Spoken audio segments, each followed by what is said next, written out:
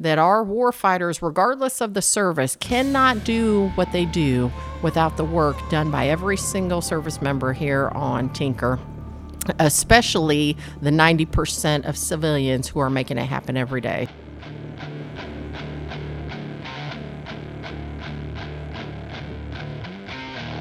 Hello, everybody, and welcome to this episode of Tinker Talks. This is the audio and video podcast today that talks about what's going on behind the fence line of Tinker Air Force Base.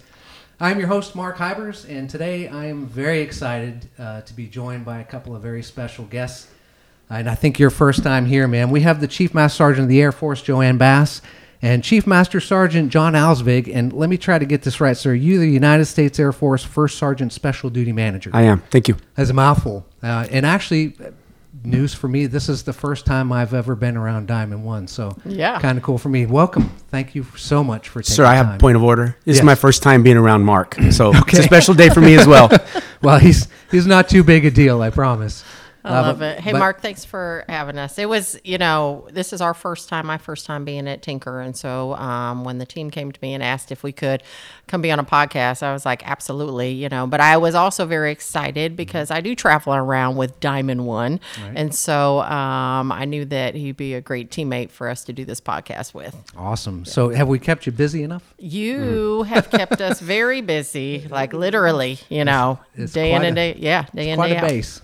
Quite a base. So I know you've got places to be. You've got to get out of here, so we won't take up too much of your time. But I did want to ask you, recently during your keynote speech at the this year's Air and Space Forces Association's Air and Space Force Cyber Conference, you had mentioned something about Airmen of the Future. Yeah. What is Airmen of the Future?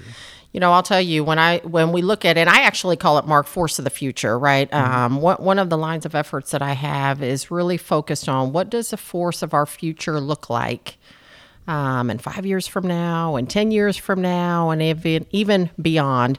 Mm-hmm. And what I would tell you is the airmen that are coming in today are really the leaders who will lead us in that force of the future. And the airmen today are way more smarter, way more talented than I ever was, right?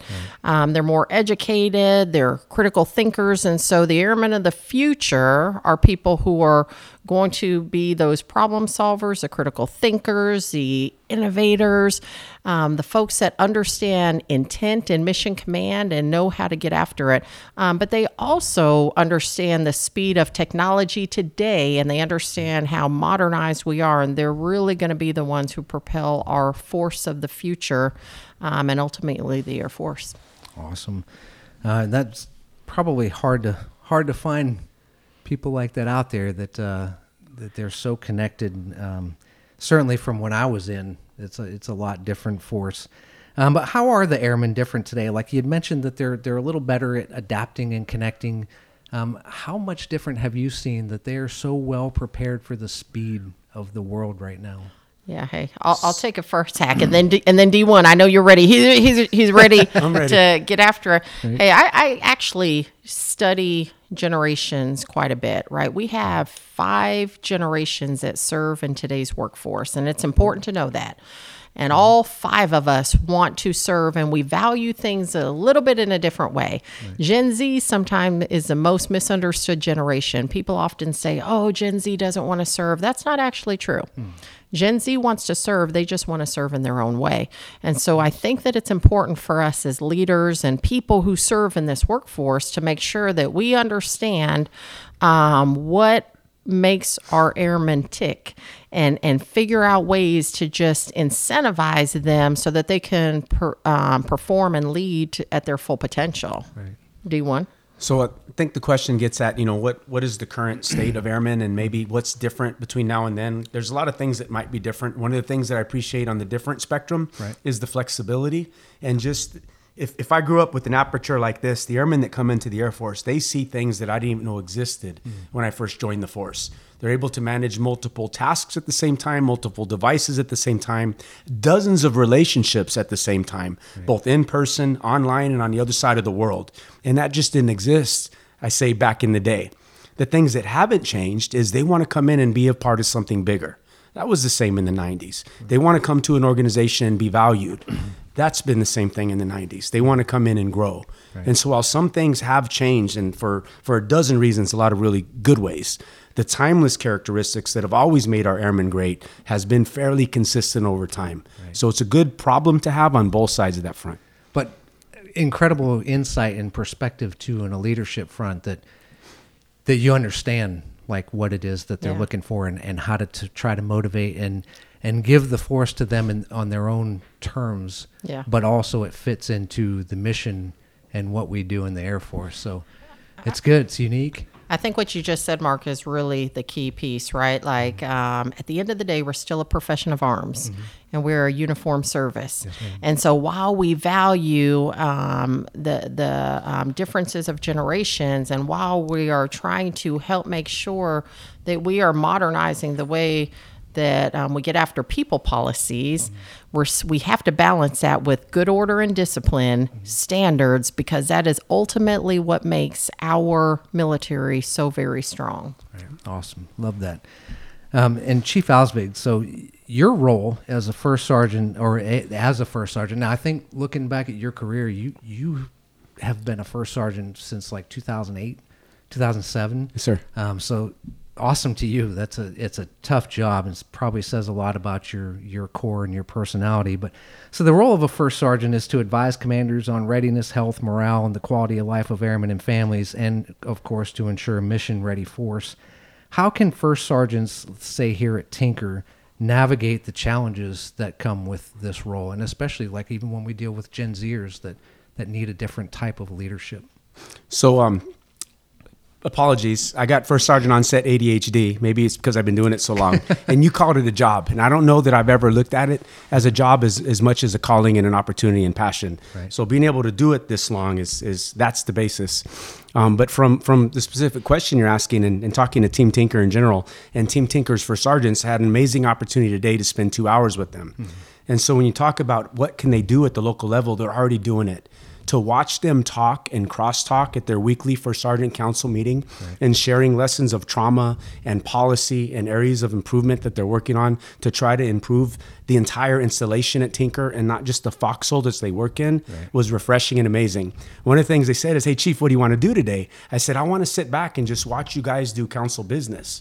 And that's what First Sergeants do. They meet each week as a council and share that information. And one of the things that we've been talking to the force about as a first sergeant is you have a unique opportunity to have access to the commander, which means you carry a certain amount of influence within the organization. Mm. And what we're trying to get the shirts to do is, as they encounter problems or challenges, seek to understand the problem or that challenge first, instead of just to be understood and taken at face value as a leader in the organization. Right. And I think that engagement, where they look at problems and try to understand what's going on in their environment, with the relationships they have with other first sergeants, with the support agencies they have on base. By trying to understand that first, they're able to apply some amazing countermeasures against all the complexities that comes with service in general, but also at a location as diverse as Team Tinker. Right. So watching it this morning was probably the highlight of my trip. There's been a lot of highlights on this trip, but watching Team Tinker shirts perform this morning was amazing. Awesome. Hey, can I add one thing? I know this is your question, D1, but one thing that I think about with our first sergeants in particular, they give out a lot, and they pour out a lot to make sure that they're taking care of airmen and families and their fellow wingmen, and taking care of leaders, right? Like Diamond One is a wingman to me, and my battle buddy, and somebody who takes care of me. But what I would urge every single first sergeant is, you have to take care of you. Right. And our first sergeants, again, if they're pouring out a lot, they've got to figure out how they're going to also invest in themselves a lot, physically, right, mentally, spiritually, socially. And so that's kind of my charge to all of our leaders, but especially our first sergeants, as the people who really expend a lot of their time and their family and everything to care for others. Now I'm feeling some kind of way, because when she said that, she made eye contact with me. and even though this is a question about first sergeants, let me use this opportunity to talk about the role of the SCL. Yeah. If you look at our relationship, she often, I'm her wingman and I'm her first sergeant, but she's my SCL. And her investment in me and my development and trying to make sure that I'm okay is immensely supportive, right, and rewarding. And watching the SELs at Team Tinker do the same thing, modeling the same behavior that you're doing right now is very important to the resilience and self-care that the shirts are doing. Right. So while I appreciate you and our relationship and you modeling that behavior for me, just want to reinforce that I saw those same behaviors around the base today, and that also was incredibly refreshing. It's a strong group of first sergeants, it's a strong group of SELs, and it's also a strong group of commanders. The command teams right here are absolutely engaged. It is hard to SEL him sometimes. He's a prior maintainer. Right. I'm still a maintainer. And so that's a whole nother podcast, Mark. And she's ops. Okay. She's ops. Yeah. That's the other ops, other half of that right, challenge. you know. But anyway, all right, Mark. And we can get there. And I think just tying that all together, like it all wraps itself into something that we're really getting after and understanding right now. And we won't run off into the rabbit hole, but it's about being connected.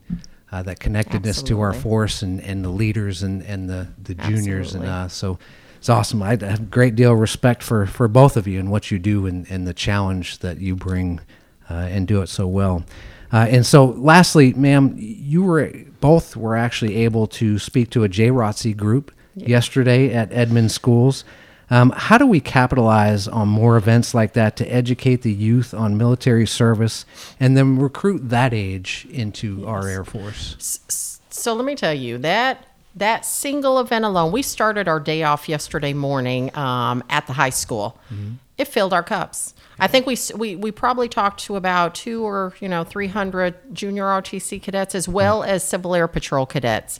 And there was one point, as my travel team was coordinating my schedule, they're like, "Oh, Chief, it's just really tough, right? It's a 30-minute drive out there, a 30-minute drive back, and we don't know, and there's so many other competing priorities." And I told them, that is going to be the most absolutely important thing that I've got to do this entire day, is to pour into this next generation and to make sure that it's programs like Junior ROTC and Civil Air Patrol that they know that we value so much, especially to our instructors that are raising this next generation, right?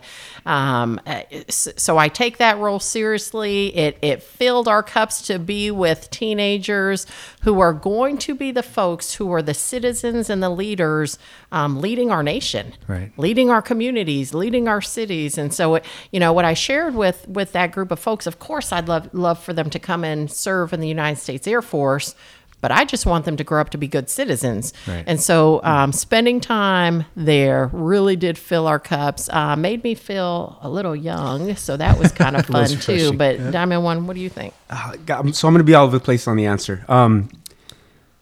When we look at the future of America and the freedoms that we enjoy, it's not going to be on our backs. Mm-hmm. Like, we will sunset at some point very soon. And those young students that we had a chance to meet the other day, I mean, those are going to be the future NCOs. Those are going to be the future Chief Master Sergeants of the Air Force. Those are going to be the future Chief of Staffs of the Air Force. I mean, that is going to happen regardless. So being around that youth group and having a chance to interact with them and seeing their engagement, their energy was absolutely refreshing.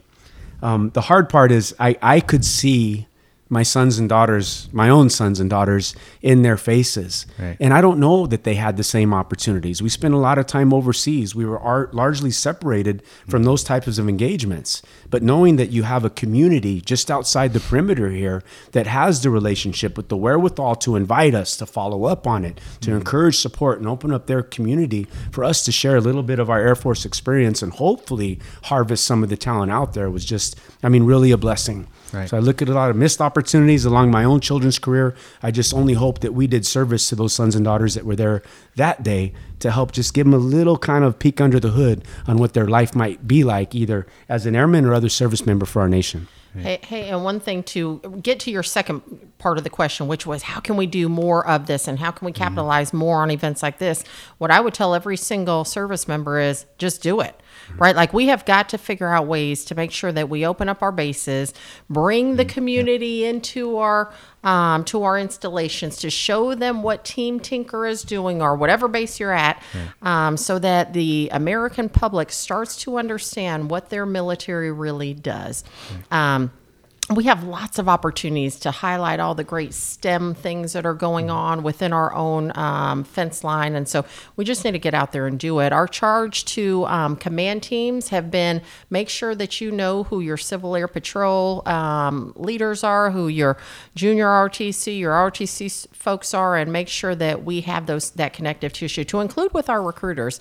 Right. As I look at across our nation, one of the things that we are absolutely going to need is a national call to service. And that is applicable, I think, Mark, not just to the United States military, but a national call to service for people to just want to serve in their own communities. Right. So, again, it starts with pouring into our youth. Right. And I think you brought up a very valuable point, in my opinion, is that you'd said that these kids, you're looking to have them be great citizens. Yeah. Whether they want to serve or not serve, just be good citizens. Yeah. And that ties into what you just said. And I think that's such great insight and valuable that, it doesn't mean you have to come serve. You've got to come out here, but just be a good citizen. Awesome. But, and I saw pictures yesterday, and I know it was a huge crowd, and there were a lot of pictures, and everybody looked just spot on engaged. Like, it was pretty exciting. It was good to see. Yeah. I don't know how often this happens at your level, or it has not happened in the past, but it was exciting for all of us. We were talking about it around the office, and it was very cool. It is fun. I will say, both Diamond One and I are both parents, and so it's fun to hang around with other people's kids, too, because, I've been asked to speak at my daughter's high school, by the way, and when I got asked and I told my daughter, hey, I'm going to your high school, this was at Ramstein, I said, I'm going to your high school. She's like, you? Why? Like, what on earth could, you... So anyway, it's really fun to actually have other kids pay attention, to us. So anyway, it was fun. Yeah. That's awesome. Well, ma'am, sir, I know you guys have got to get out of here. You got to get on an airplane. But I can tell you we're so grateful that you were able to find some time to stop in. We're like 100 yards from your plane, so it's probably started and ready to go. But very grateful for the opportunity. Mark, can we ask you a question? Well, of course, yes, Who's sir. been your best experience on these podcasts? We're here right now. I this love is that. it. Thank you. Love that. Hey. Without none, what you've brought to the table, and all the respect in the world for the leadership that you've brought to our force, and for taking. I mean, it's been an incredible, fun time to watch. Yeah. From my level to up to yours. We've had a blast. If I can just share one thing, before we made it out here to Tinker, we were actually at Fort Liberty. And for those folks who know what Fort Liberty, formerly Fort Bragg, does is, you have a organization there called Joint Special Operations Command, right? And so it was really amazing for us to go to Fort Liberty and spend some time with the folks who are really leading at the tip of the spear, right? And it was interesting. Before I got on the plane from D.C. to Fort Liberty, I was wondering, if you're paying attention to the news and what's going on in Israel, certainly the folks at Fort Liberty, right, our crisis response are getting geared up for that. Right. But what's more powerful, and why this has anything to do with Tinker, is, my cup was really full after Fort Liberty, knowing the things that we are doing to get after the defense of our nation and our partners and allies. But when I got here to Tinker and I started getting the mission briefs of everything that all of the very different organizations are doing here on Team Tinker, by the way, probably one of the most diverse installations that I've ever come to in terms of mission set. Awesome. But when I came and got the mission brief, I couldn't have been more excited. And I told that to Lieutenant General Hawkins that, sir, what you all do here at Team Tinker really underpins the warfighter. And it really underpins what we just saw at Fort Liberty, that our warfighters, regardless of the service, cannot do what they do without the work done by every single service member here on Tinker.